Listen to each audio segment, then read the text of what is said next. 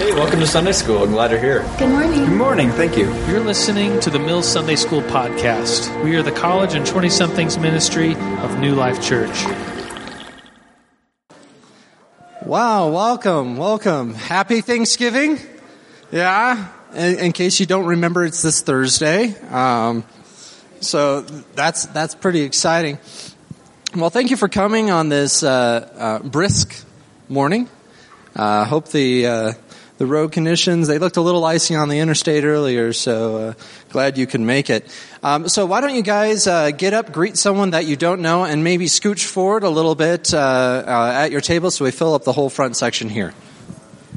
To your seat, maybe you grab another bagel or top off your coffee or whatever it is that you want to be doing. I have a few announcements for you this morning.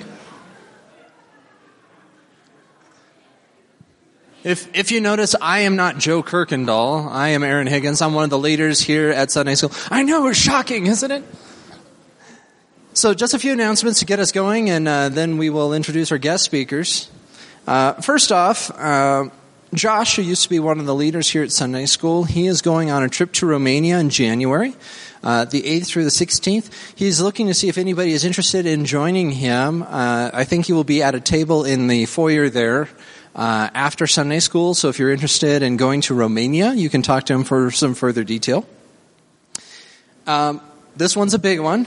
So you guys ready? You're sitting down, you're bracing yourselves. There is no Sunday School next week. That's because of Thanksgiving. So whether you are still in a tryptophan-induced coma, or you're going to big church, or you're traveling out of town to go visit family, please be aware, no Sunday School next week. Just have some fun, enjoy yourselves. This is also to give our leaders, myself included, a break. So actually, since in the spirit of Thanksgiving, if you are a Sunday School leader, or a Friday night leader for that matter, I want you to please stand up. Come on, stand up wherever you're at. And everybody, please say thank you to these hardworking individuals.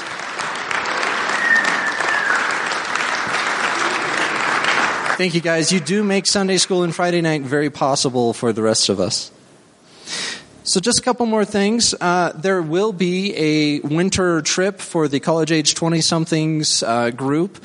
The exact dates have yet to be hammered down firmly, but I do know it's going to be February-ish. That's all I know right now. So we will be announcing greater detail the closer we get to it. So just stay tuned for that. Okay. So we do have a guest speakers today. Scott and Bethany Palmer. They are known as the Money Couple. Scott is also on the board of elders here at New Life Church. They've written a couple of books, and they have spoken at Sunday School before. We are continuing and finishing our series today in regards to stewardship. So that's fantastic. So why don't you guys come on up, and I will say a quick prayer to open us up. Father God, thank you for the opportunity to learn at the feet, so to speak, of such wise and understanding people who are speaking your words to us today. And bless our time together and this coming week as we have fun with family and friends. In your son's name, amen. Thank you. Well, good morning. I see some back tables. Still going to talk to you all back there. I grew up in the Presbyterian Church of America, so the way it worked with us was this would be empty and now it would all be full. But we love you back there. If you want to come up, you're welcome to. My name is Scott. This is my wife, Bethany. We actually have two companies. We have one company called Envoy Financial, where we provide about 200 to 350 401ks and 403bs to Christian ministries all over the world. And then we're also known as the Money Couple, and we have the unbelievable pleasure to tour and speak and meet some amazing people all over this world. And what we speak on is money and relationships. And we help people understand why they view money the way they do, and sometimes why the way that they view money can create some major conflict in the relationships they have. So it's going to be a little different this morning in what we're going to do. We're going to start off with a group question. And then what we're going to have you do is we're going to write some things up on the board, and then you should have some cards at your table. And we want you to write any question that you might have about money. And the reason that we want to do that is because money is confusing. But I don't think we really think about money in a confusing way. But if you really think about money, there's a lot of different components to money. Money's mentioned over 2,400 times in Scripture. It's more than prayer and love combined. So I'm of the belief that if money were a super easy thing to deal with, if it were a super easy thing to communicate, God might not have hung out there so much in Scripture. And I think also what we tend to do with Scripture, and we're going to go through about 9 basic terms, and it's going to be a group discussion on these terms, because I think what a lot of us do, myself and Beth included, is that we kind of find our money Bible verse, and that's just kind of what we stick with. And then we justify how we spend money, how we save money, how we risk money, how we seek security through money, how we give money, how we treat our friends through money, kind of based on that one Scripture. So one of the things that we're going to do is we're just going to go through some basic Scriptures as well. So let's start off with a question, and we'll get that up on the board. You guys just yell out. All right. One of the things that we have realized as we work with people all around the country and world is that everybody deals with money every day. And people want to kind of take money and say, well, I'm going to have a money conversation, or pick my, as Scott said, money verse, and kind of put money in a category. And they want to either put it over here or they want to bring it close. But what we need to think about is the fact that money actually impacts us every single day. I mean, I think about it this morning. I was like, Cole and Cade, these are our sons here. Oh, Cole yeah, we and should Cade, introduce yes. our sons. Hey, Here guys, they are. stand up. Yay. The big one is older. Shorter one is younger. Yay. And they travel with us all over, and they actually sometimes mock us and imitate us. It's hysterical. We'll have to have them come up and do a spoof on us sometime. But at any rate, we realize that money actually impacts us every single day. As a matter of fact, this morning, the boys were going to grab some breakfast right before they came, and I was like, oh no, they have breakfast there. Now, why did I say that? Right, it's free. It's free. Yeah, it's free. Woo-hoo. Well, kind of. Well, kind of. Kind Yeah, of free. exactly. So it's interesting how there's a money component to just about every decision that we make. It wasn't a big money component because I was like, well, we're in a hurry and it'll be easier and all that. But I was like, oh yeah, well, it's there. It's available. Why don't we just do it? And I don't think we think about how much money impacts us. So what I'd like you to do is just think for a minute for yourself. In the last week, what were some money decisions or decisions that you had to make where there was a money component to it? Kind of a similar situation where I did. Maybe it wasn't a big part of the decision, but it definitely was part of the decision. So think to yourself for just a minute, what was one for you? All right? Now what I'd like you to do is let's hear from you as what some of those are, because you can actually learn from each other as to how to think about money on a day-to-day basis, and that you actually do. So let's hear from you. What are some of them? What's a decision that you made this week that had a money component behind it? Going out to eat. Okay. Used to using a handheld. Don't you, and after you go to events here, a lot of people like, we're going to get together, and you're like, oh goodness, do I have the budget for that? Should we just go to coffee? Should we, what should we do? Go ahead, what? Holiday presents. That's huge. Holiday presents, great. What else? Groceries. I heard Groceries. Okay. Are you going to get the name brand, or are you going to go generic, or what are you going to get? Okay. So groceries. There's huge money decisions every day when it comes to going grocery shopping. What else? Gas. Okay. Am I going to get the premium gas, or I'm going to go the cheap? Okay. How many go premium? Okay. Put your hands up high. How many go premium? Don't be ashamed to go premium. Okay. I mean, I don't do it, but whatever. No, but actually that's interesting, because the people who raise their hands, that tells you a little bit something about them. And we'll talk about that a little bit later. All right. Premium or not in gas. Awesome. What else? I actually have to say Bethany goes medium grade to premium. I do. I go medium. I go the Yes. Okay. lowest grade. All right. That tells us something about each other. All right. What else? Bills. Okay. So When am I going to pay the bills? If you're in a tight financial situation, am I going to pay this bill now and maybe this one later? But bills are a huge part of money decisions, everyday kind of money decisions. What else? Medical costs. Huge. Lots of different options now in terms of how you get your medical covered. All right. What else? Travel. Oh, huge. Am I going to fly there? Am I going to drive there? How many people are going to travel for Thanksgiving? Let me see your hands. Okay. Okay. All right. Maybe a couple more. Okay, so what kind of money decisions are wrapped into that? Okay. Okay, so just you could say hobbies. Hobbies. Because some hobbies cost a lot of money, and our kids are black belts in karate. I mean, that was a huge expense. If you're going to go to a, a competition or whatever, or not, those kind of things. So hobbies, there's huge money decisions in hobbies or not. Maybe one more. Education. Awesome. Gosh. What kind of school are you going to go to? Are you going to pay for it? Are you going to work your way through it? You're going to get loans? Huge. Huge. Okay, I heard one over here. Buying a house. Hello. Just a few decisions when it comes to buying a house. Okay? So I think one of the reasons why God talked about money, and how many times did he talk about it? Did you hear the number that Scott gave? 2,400 times, is because money impacts us all the time. And again, what we want to say is that we're going to have our financial discussions or decisions over here, and those are important. Insurance, retirement, taxes, estate planning, investment planning. That's all very, very important. But there's so much more to the whole financial stewardship discussion that we want to challenge you today to open your minds to really understanding that money does impact us every day, and it's an important part of our stewardship with our Lord. Awesome. All right. Work on those cards. If you have those cards done, just put them to the side of the table, and Beth will come pick those up. But I want to start off.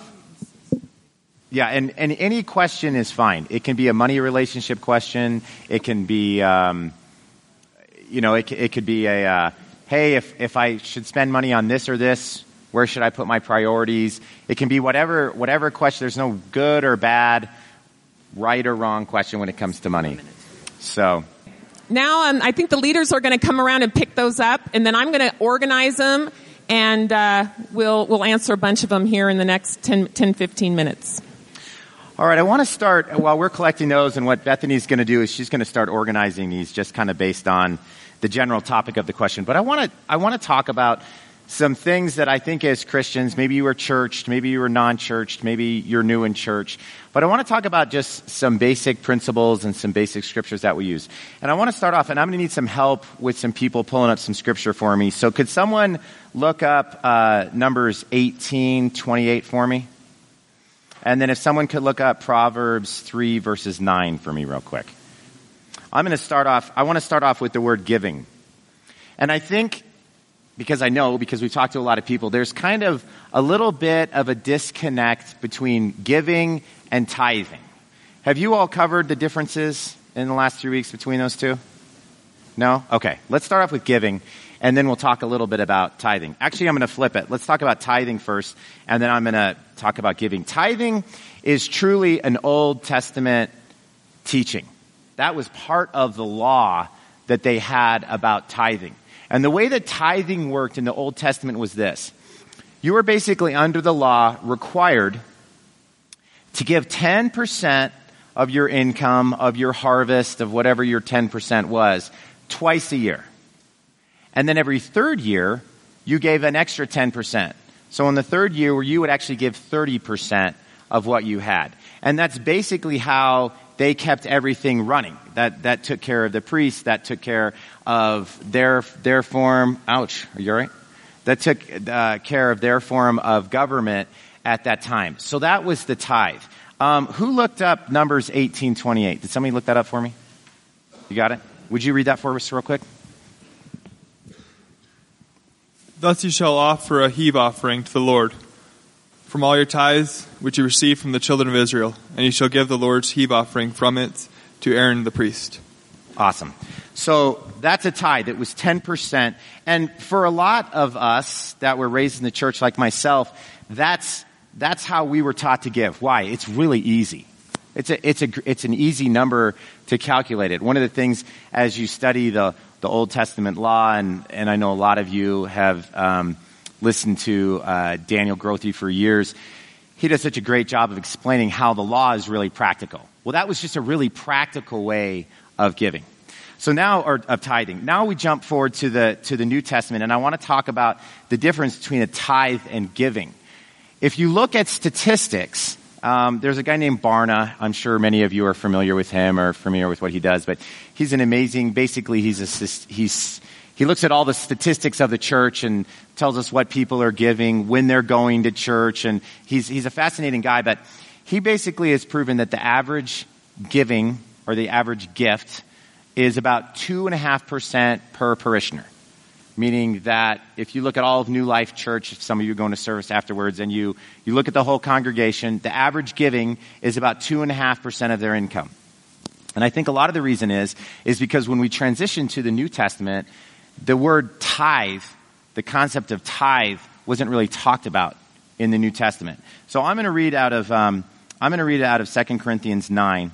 And to kind of go back on the tithe thing too, even if you look at the early New Testament, there was no record of tithing.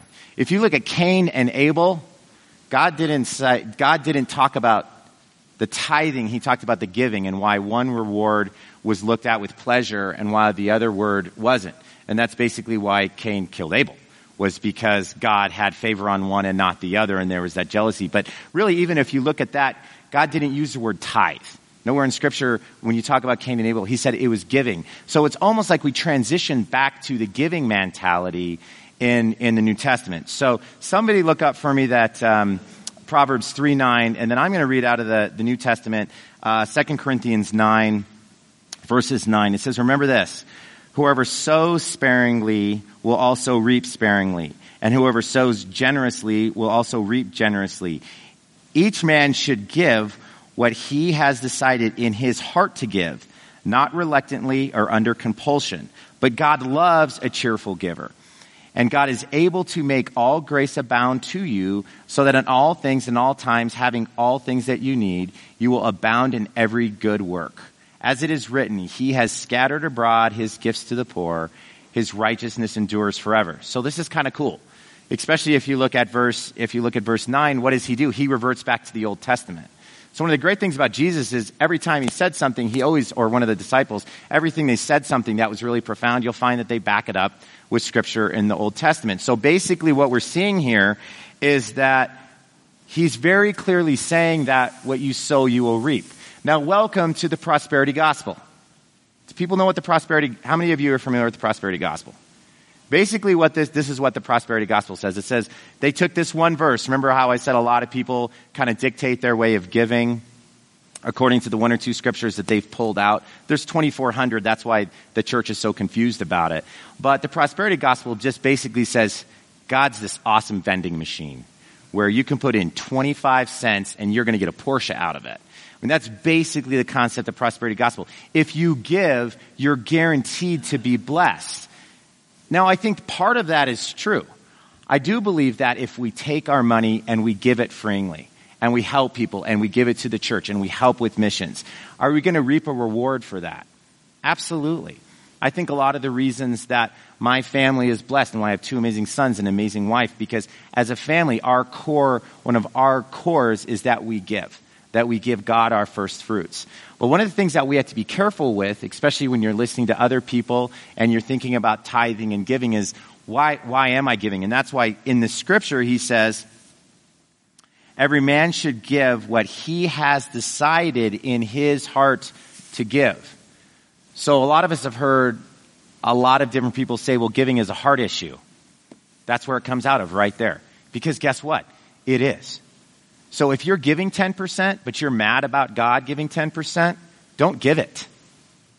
because you're basically taking an amazing principle of giving. You're basically taking something that God designed for us to do to worship him so that we could be blessed, and you're poisoning it. You're hurting yourself by doing that. Now, please, no emails to Pastor Brady that says Scott Palmer said don't give to the church. Because last time I was here, I said something about the fact that I thought Paul had a potty mouth, and he got about three emails on that. But what I'm saying is that when you look at Scripture and you think about what he's saying, what part of your heart are you giving with? Are you a cheerful giver? That's why he follows it up with, are you a cheerful giver? Because that's the way God designed it. I believe that giving is one of the most important parts of our worship that we can take place in. I think it's more important than praise and worship. I think it's the most important part of the entire service, because it is truly us doing this. It is truly us opening up our hands to God, saying, this is all yours anyway, but here you go.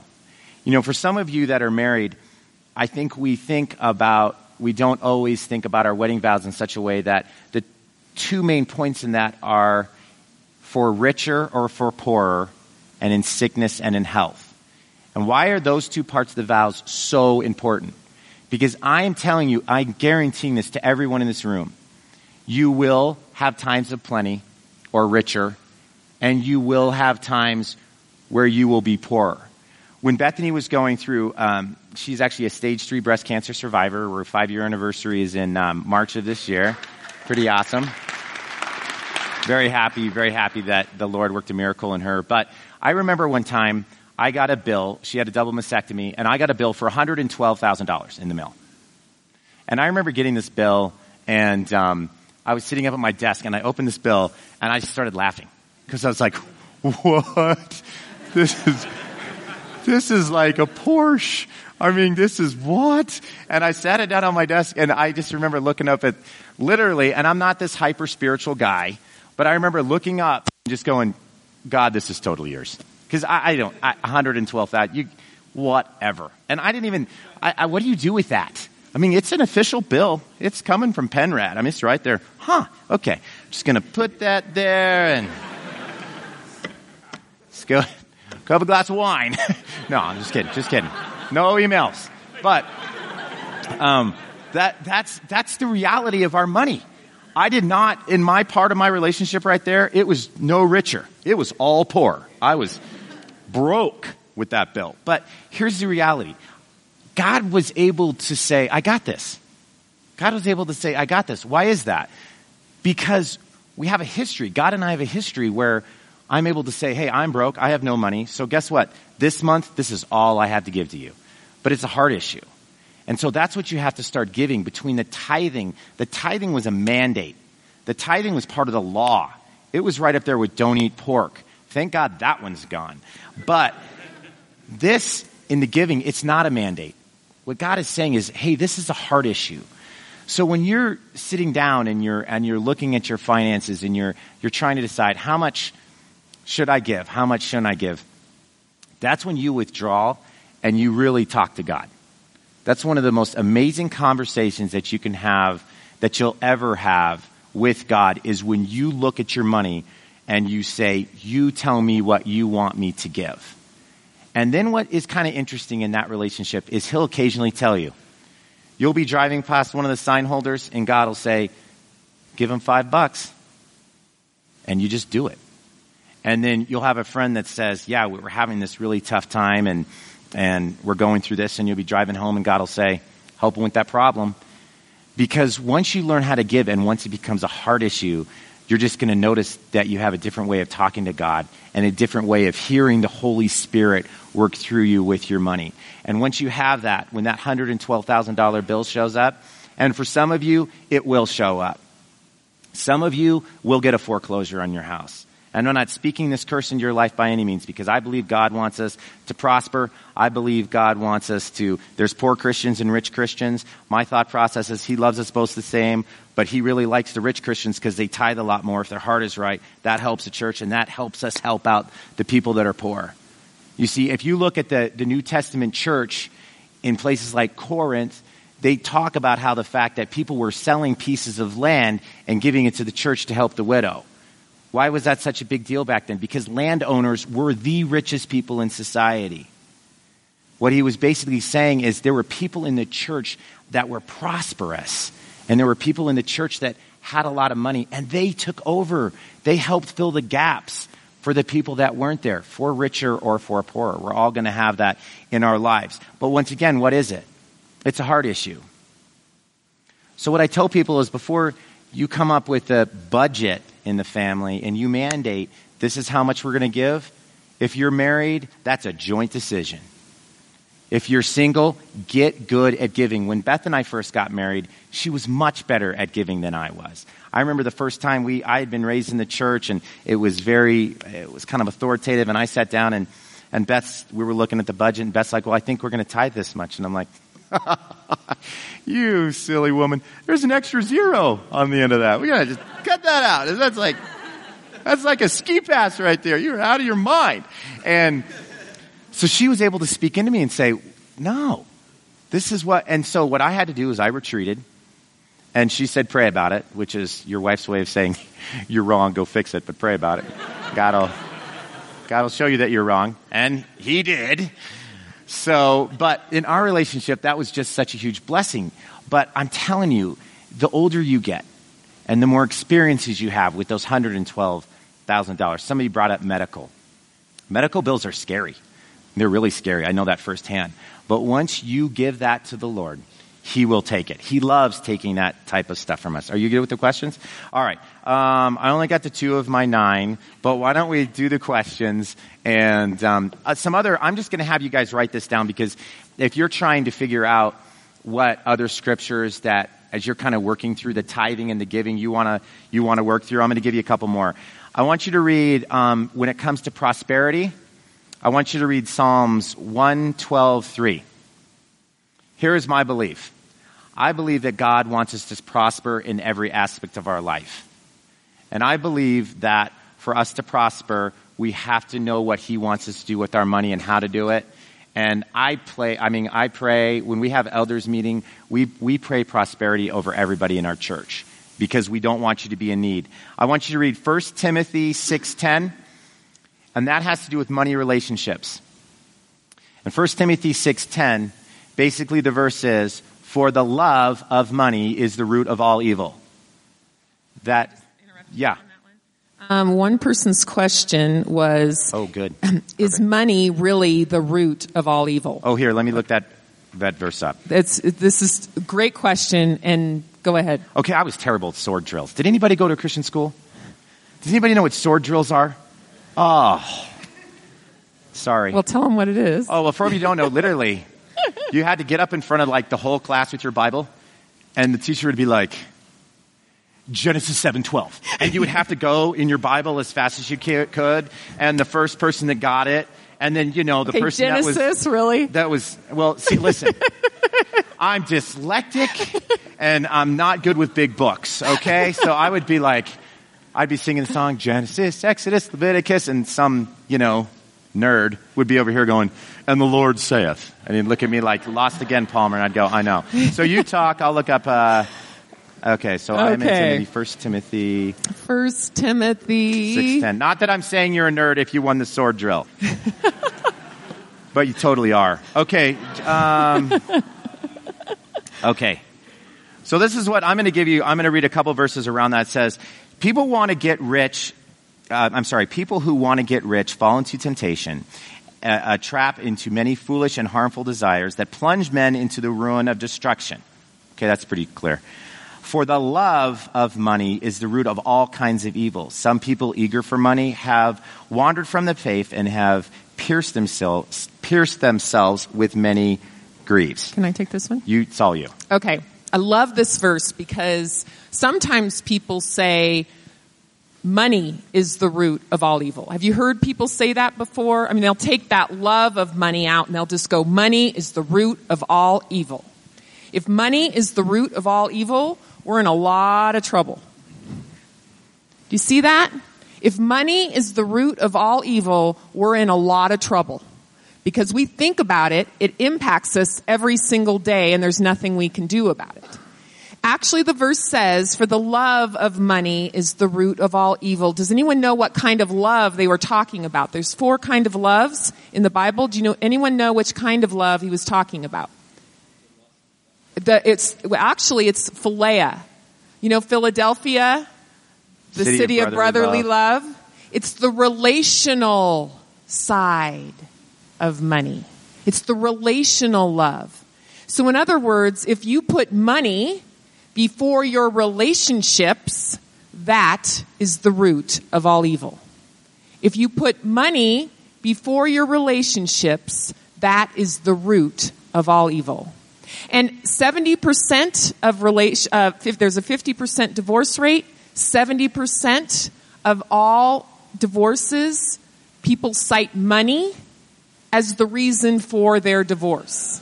Because they put money and their differences of money before their relationship is really what happened.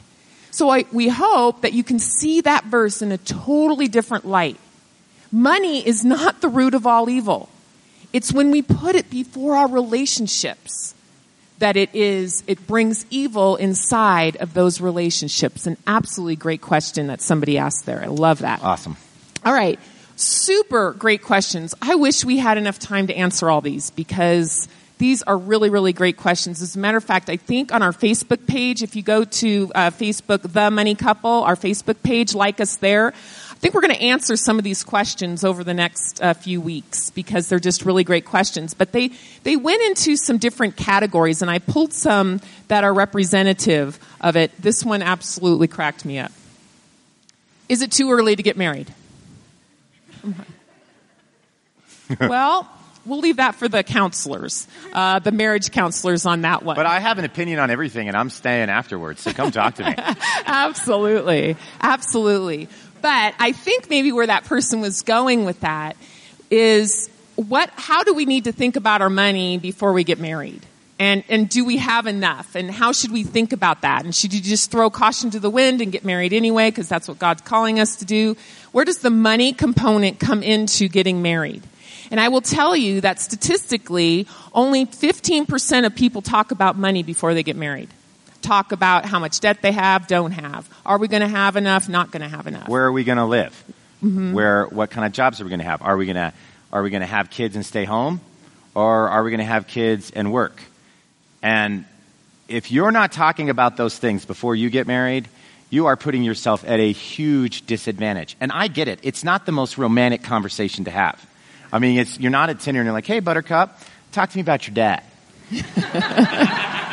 We didn't talk about it before we got married.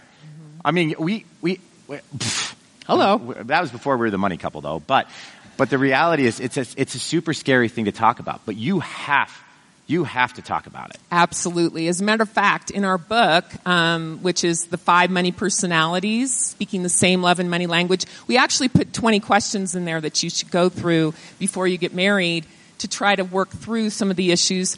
And you know what? You look at money different. When you're in a relationship with someone, whether it's your parents, whether it's somebody you're dating, you look at money very differently than them. We're attracted to people that have a different perspective. That's why we put the 5 money personalities together, so you could understand those differences. And that's a whole nother conversation. But really getting to the 2 sides of money in a relationship. One is this day-to-day stuff, and then the other side is the financial planning side. Insurance, taxes, retirement planning, investment planning, and all that, all very, very important. But make sure that you're thinking about the two sides. Love that question. All right, next question. What is the difference between saving and being selfish? All right, do me a favor, write a scripture down, because that was one of my words. Savings, write down Proverbs 21:10, and then you go ahead, babe. Okay, what is the difference between saving and being selfish? In our 5 money personalities that we put together, everybody has 2 of the 5, but one of them is saver and one of them is spender. And oftentimes in our society, spenders, risk takers, and another one we have called flyers, are really put down because you are right if you are a saver, right? Isn't that correct? I mean, saving money is the right way to go. Saving money is a really good thing, but oftentimes savers can go way too far to where they're not generous. Oftentimes spenders are incredibly generous. Savers tend to go more towards the selfish side of things.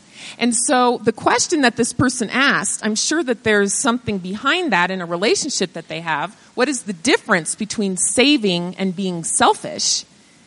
Often savings can go too far. And here's something to remember too, that if you're in a relationship with a spender, so like everybody that raised their hands and said they bought premium gas, spenders, and they're probably putting premium gas into a nice car that needs it to keep their engine going. Because they want quality. Because they want quality. And willing to pay for it. Right, and they're willing to pay for it. But they can look like spendthrifts, and if they're in relationship with the saver's like, you are selfish. And then whoa, we got like 200 scriptures on being selfish, so you can thump them with the Bible really good. And then they'll just buy the gas behind your back.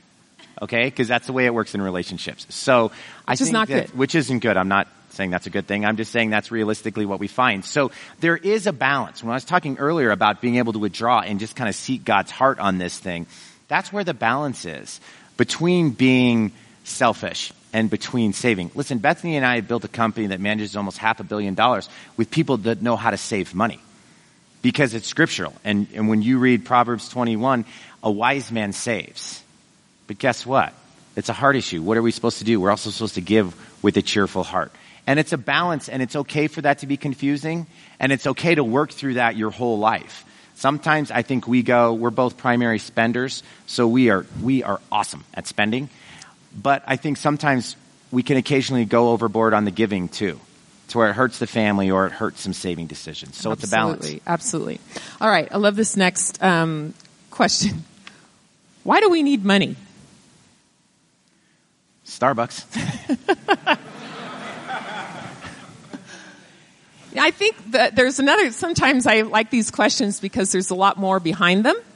And I think sometimes money can be so frustrating to people that it's just like, why do we even need it? It's just like it just gets in the way of everything. But I think if we don't say, gosh, goodness, God talks about money so much, not to become obsessive about it by any means, but to understand it, to understand where the pros and cons of your perspective are. Because God gives us each a different perspective of money. And none of them are right, and none of them are wrong. They just are. And so I'm primary spender, secondary risk taker. So of course, I'm like, let's go for it. Why not? Let's do it. But I need to find a balance to that. I believe that the way God made me is the right way that He made me. But there's a balance to it. Savers and security seekers, there's good to that. There's so much good to that. But there's also another side. And if I can challenge you with anything today, that is to say that God gave you a unique perspective of money. But make sure you look at the other side of it as well and how you can have that balance. Wouldn't you agree that He wants us to have balance in our life? All right? And if we look at money and we take money as kind of a laboratory, if you will, in your life to see your balance, it's a wonderful foundation to see how you're doing in that whole balance side of life. I love this question. I'm going to take this one. Okay, great. Many people view wealth as evil and so bad that we need to give everything away and be poor. What do you think of wealth and giving? The whole poor church mouse deal that came out, if you really look at it, in the Dark Ages, in the middle centuries. Why? Because everybody was broke, except who? The church. So if you've got a lot of money and you're the church, and the majority, like in tune of about 90% of the population is poor, how do you keep people poor and how do you convince people that being poor is good? You put a spiritual wrapper around it. You put a spiritual wrapper around it that says, if you're poor, you're spiritual because you're not greedy and because you've got a pure heart. It's backwards thinking. It's why I do what I do. It's why I've been with, Envoy Financial works with pastors and missionaries because that was hammered into their heads until about 15 or 20 years ago. It was hammered that if you're a pastor, you're supposed to be poor. If you're in ministry, you're supposed to be poor. It is a complete crock. If you're a good person. If you're a good person, you can be poor. Most people don't want to be poor. I've never woken up in the morning and said, I think I'm going to be poor today. Now, I'm not mocking, I'm not putting people down that are poor, because we're all coming from different venues. But God will test you. God will give you money and he will take money. He'll give you those times of need and those times where you're broke. And let me tell you, 2008 and 2009, 30 employees down to 8. Why? Half our book of business was gone. Best going through stage 3 breast cancer. I remember putting a tithe check of $25 into the bucket thinking, wow, 25, are you kidding me? Has it come to this? And God said, yeah, it is right now. So listen, I get it. I totally get it. I didn't know where the money was coming from. I had to take a second out on my house to make payroll. Dave Ramsey would have had a heart attack, but that's what I did. Okay? So I get the rich or poor, but you can't let money become suppressive. God wants us to be a people that love him, that respect him, that follow him, that trust him, and that's absolutely true with our money. So do I believe that God wants us to be poor? No. Do I believe that God wants us to give away everything? No. Why? Because of 2 Corinthians, it very clearly says that giving is a heart issue, that money is a heart issue. And so if you put yourself in the position to hear from God, he's not going to punish you for listening to what he says you're going to do. He's going to take you through highs and lows, deserts, valleys. I get it. We've been there. We've been by the calm waters, and we've been in the middle of the desert with no water to drink. I get it. But I don't believe that God wants us to be poor. Now, if God calls you to be poor, I have a friend who's in Denver who works with a homeless community there, and he 100% believes that God has called him to be poor. Okay, cool. If that's what God's called you to do, that's what God's called you to do. But I do not believe God forces us into poverty to teach us that being poor is better than being wealthy. And also, too, I know that he doesn't want us to be controlled by money, because if he did, then he wouldn't give us as much guidance as he has. So you can be controlled by money if you have it, and you can be controlled by money if you don't have it. Great point. You can be controlled by money if you have it, and you can be controlled by money if you don't have it. And the crazy thing is we judge people on both. Right. We judge poor people and we judge rich people. Yep. I love that one. That's a great one. How do you separate fellowship and money if your friends want to spend money? I hate saying I can't afford. I hate saying I can't afford that, so I can't go. So think about your friends and think about people. And we have a friend who their daughter can't afford it right now because she's got some big school expenses. And so when she goes out with her friends, she just doesn't buy anything. And she told her friend, she said, I really want to go out with you, but unfortunately I can't afford it, but that doesn't mean I want you guys to buy me anything. I really don't want you to buy anything. I just want to go and be with you. And I love that because she was honest. She was truthful. And you know what? Who can't respect that? Who can't respect that? But that pressure that we feel like, my goodness, we're all going to Starbucks, so I got to spend $5 on a cup of coffee. Well, what happens if you don't have the $5? And then you feel a pressure to buy the coffee. Don't put that pressure on each other. Be respectful. I think one of the things that says here is that oftentimes we aren't respectful of where people are, and we judge it. So if they don't have enough money, then if they go, that means that we have to buy them something. And then you resent the fact that they come, but then we have to buy them something. So no, but it really is important to be respectful of people and where they are. But most importantly, you have to be truthful about where you are. And not just not go because you don't have the money, but just be truthful about it. And I think that really helps relationships. We've seen it especially in that one. It's 10:24, so we literally just have a couple minutes. I want to give you the rest of those scriptures, and then I want to answer one more question. When it comes to treasures, and I think both these questions that I have in my hand go with that. Matthew 6:19 through 21, everybody knows that scripture. Do not store up treasures on earth where moth and rust can destroy. I want you to think of that. I want you to read that verse and pray over that one. Who's in charge of your Facebook page? Who? Raise your hand. I can't see me. Who? Oh, you are. Okay, great. Why don't we'll give you these verses and you can post those today. Perfect. That would be great. All right. See? She's smarter than I am. Okay. I've got two that I'm going to start off with this one. How can we be good stewards of our money if we don't have any? That's an awesome question. Because I think if we don't have any, it's going to be different for everybody in the room. I think that the reality is once again, it's that heart issue. It's that heart issue of you just getting quiet with God, saying, God, here's everything I have. And guess what? When you show God what you have and what you don't have and your budget or your cash flow, he's not surprised. So, you know. But just taking it and putting it out in front of him and saying, God, how do you want me to be a good steward? That's where getting the quiet and listening thing is so huge. Because I think what we tend to do is we tend to go buy the hottest book. We tend to get online and find the best budget or cash flow worksheet. And then we type everything in and we're like, well, my budget, that doesn't work for me. How can I be a good steward if I can't put that much into savings. I can't put that much towards a car fund. I can't do this. So what do? We do nothing. And then we just guarantee that we're going to be bad stewards with our money. So what's the best option? The best option is to just look at it, to write everything down, to see where you're at, and to say, God, what do you want me to do with this? And then just shut up and listen to him. And let him tell you what he wants you to do with the money. And also, find somebody in the church that can help you if you have no clue what you're doing. If you can't figure out a budget, if you can't figure out a cash flow worksheet, find someone. We've got like 7,000 people that go to the church. And we've got a lot of really smart money guys. Find someone and say, hey, can you help me? Can you give me a different perspective on this? And can you help me get my arms wrapped around this? So when it comes to being a good steward, the great thing about being a good steward is steward means resource manager. Resource manager is what God is there to do for us. He manages our resources for us.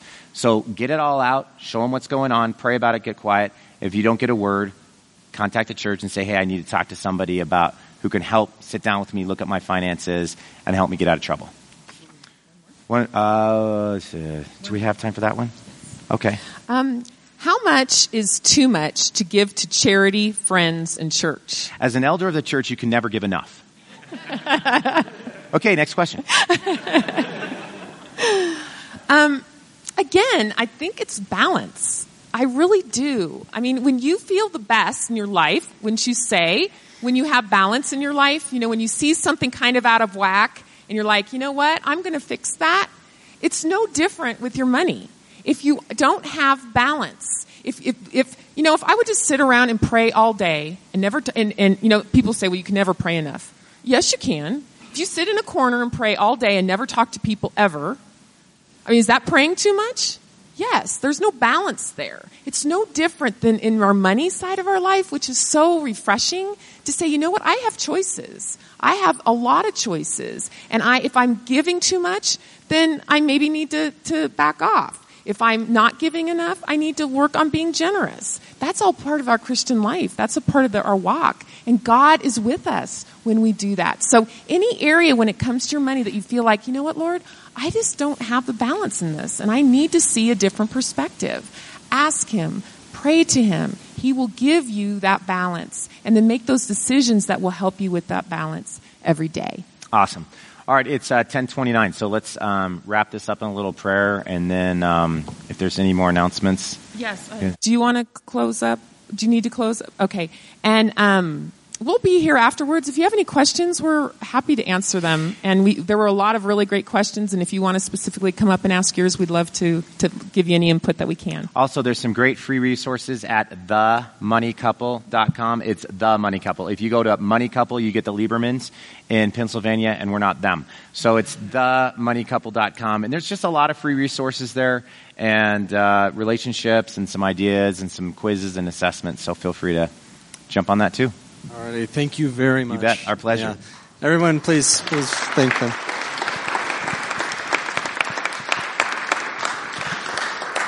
Now, there is one announcement I did forget. If you're newish or new here to Sunday school, be sure to fill out the card on your table. Turn it in at the table in the back, and we'll give you a gift bag in exchange for that card. So thank you very much to Scott and Bethany for coming today. Much appreciated. Like he said, they will be up here afterwards, so feel free to ask them any questions. So let's close in prayer, and then we can go on to Big Church. Father God, thank you for this opportunity, for learning some more about money and how we can use it to glorify you, to bless and pour into others, and most of all, let it not control us. Bless us as we go into this week of Thanksgiving, and protect us as we travel, if we are traveling. In your Son's name, amen. We hope you've been spiritually encouraged by listening to this podcast. More podcasts and information about the College and 20-somethings ministry at New Life Church in Colorado Springs can be found at newlifechurch.org/Sunday School.